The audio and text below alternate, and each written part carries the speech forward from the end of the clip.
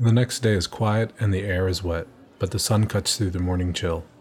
By noon, Kuro has found herself at one of the less shady sake houses Michita Yasumi has to offer, grateful for the opportunity to remove her muddy geta. The interior is small and quiet. Most importantly, it's warm. She settles far from the entrance, pulling her mooring cur and a cleaning cloth free from her bag. She nurses a warm clay cup of sake while she wipes mud and scuffs off the carved wooden head of the fiddle. It's only a few minutes later that Shio's head pokes through the door, human once more. Her previous night was spent in a tree outside of town, and the morning was dedicated to reconstructing her Rokugani seaming thread by thread. She has no patience for the stare she'll receive over her feathers. It's a tedious process, and by the time she's finished, she's ready to drink. When she sees Crow, she immediately brightens and breezes past the hostess to stop a respectful distance from Crow's table. I hope I am not intruding, Crow-san. May I join you? No intrusion. Sorry, I forgot what you look like without feathers. There's no need to apologize. If anything, I am at fault for giving you such a shock. It was an unexpected situation. I'm fascinated by your instrument. It's beautiful. It's called a mooring cur. It's, well, one of the only things I have left of the Kirin. Ah, Kirin. I should have guessed. I cannot even imagine the sound. Is it much like shamisen? No, nothing like the shamisen. Here. More like the kokyu, but deeper. Here's the bow. It's strung from the hair of, well, my horse, before... Allow me to play for you sometime. I would be honored to hear you play. Forgive my enthusiasm. I have always wished to learn more from the Kirin, but it's rare that I find the opportunity to speak with them. I'm not Kirin anymore, but I carry with me what little of it I can, at least. So, you said you sing? I can sing, but I must allow that I am untrained and out of practice. Well, all the more reason to practice. Maybe we can play together. I'd be pleased to. I've not made music with another in many years. Far too many, if I'm to be honest. I understand Kenku are long-lived. Even without practice, I'm sure your skill exceeds mine. I've only had 20-something springs to learn. You flatter me. Having more years under my belt does not mean I won't croak. The opposite, in fact. So, where are you headed next? I hadn't intended to come this far north, but I suppose I may head to the coast if this is all Akoto-sama needed from us. The spring storms are fierce, but beautiful. And where do you intend to go? South, I think.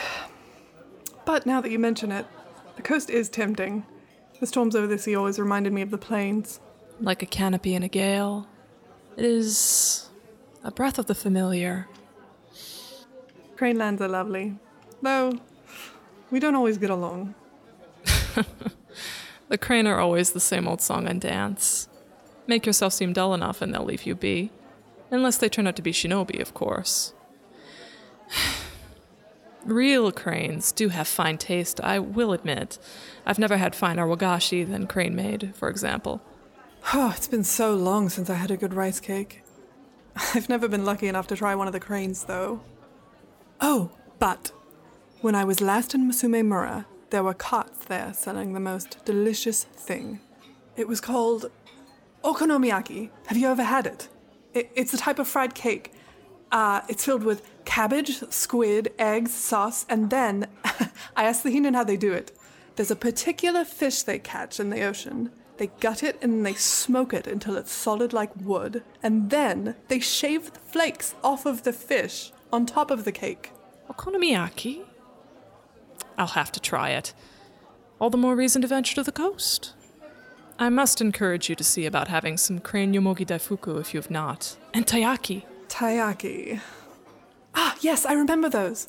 They're the cakes filled with red bean, right? Yes, shaped like carp. Usually with red bean, but I have had them with sweet potato too. I know the best vendors in Murasabishi Toshi if you ever venture there. Perhaps I'll see you there. I hope so. Oh, this was not the best choice of topic, was it? No, not at all. But another fortnight of pickles will make the seafood taste all the better in the end. Your taiyaki.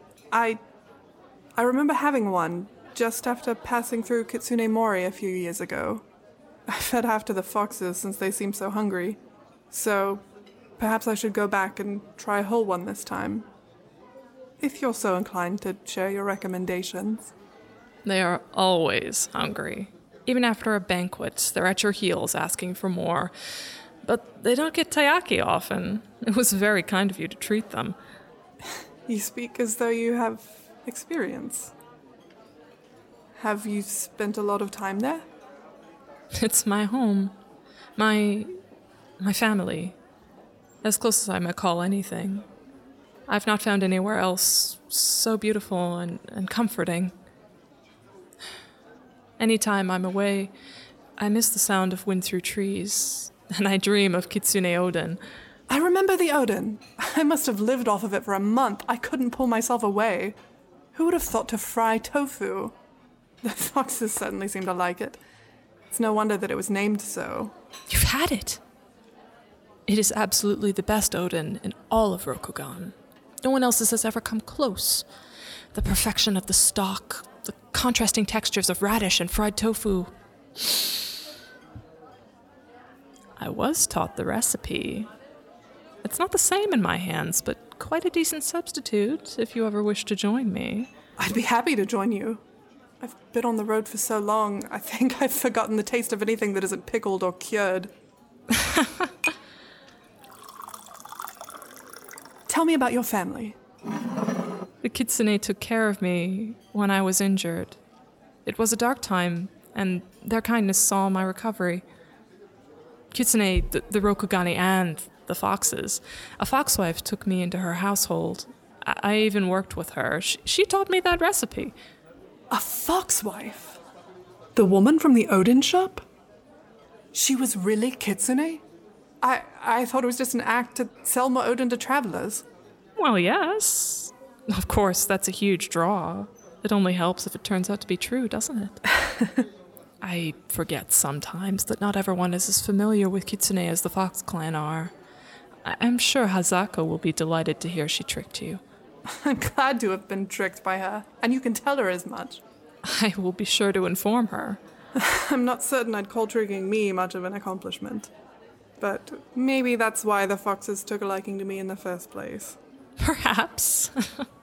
I'm sure she'll remember you if you were in the area for so long. And would be pleased to know you better. And I should like to know them better, too. I knew nothing but hospitality in those woods. It was considerably more enjoyable than any of my travels elsewhere.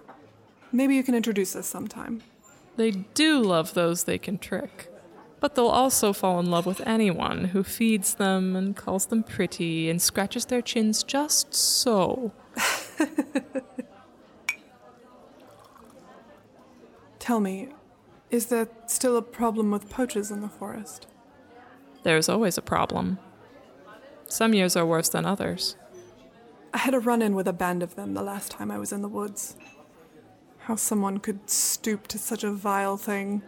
Desperation does strange things to men, though that gives most too much credit. I'm glad to see the encounter ended well for you. It gives me hope. Well, it certainly ended better for me than it did for them. I'm sorry. That's not a very polite topic, or a pleasant one. Sometimes we must speak of unpleasant things. The world is full of them, after all. You must take me to meet your Hisako, then. I would be glad to be tricked by all the foxes in Kitsune Mori 10 times over if it meant another night of her delicious Oden. And the hot springs. To good things. Kitsune Oden and hot springs. To Kitsune Oden and hot springs. And perhaps we can dispatch a few more poachers on our trip to visit Hisako. If any dare show their faces. I've yet to see you fight, but with that reach... I fight well enough to survive. That's all I can say for myself. I admire your modesty. But if you wish to see, I would be honored to spar with you, Kitsune-sama. It is I who would be honored. Swordplay is my greatest passion. Perhaps we can teach one another some tricks along the way to Kitsune Mori, if that is pleasing to you. Nothing would give me greater pleasure. I suppose I should see to my things then. It has been an honor to share a drink with you. I could not have wished for a better drinking companion. Thank you for allowing me to join you, Kro-san. It will be very good to travel with you. Shio roots around in her kimono for her purse, finds it, and then begins the long process of fumbling out the right coins for her tab. The servant doesn't seem bothered by her complete lack of coordination. At least, that's what Shio hopes as she thanks her and stumbles for the door. Kro watches Shio leave, set to follow suit when the servant girl catches her eye again. It's difficult to gauge her interest when Kro is this inebriated, but her hair is dark, her hips swell pleasantly, and her green eyes meet her own dark ones shamelessly. Soon enough, that's all that she cares to see. Her things can wait. She will pack them in the morning.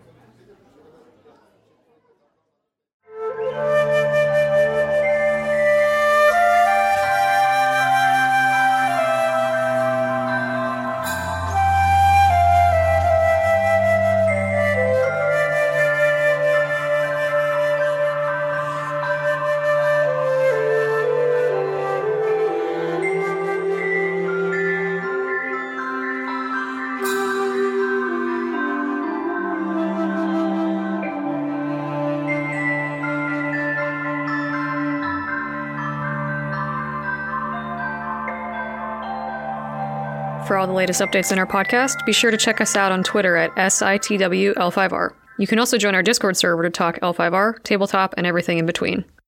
Shadows in the West is played using the 4th edition of the Legend of the Five Rings role-playing game, developed by Alderac Entertainment Group and owned by Fantasy Flight Games.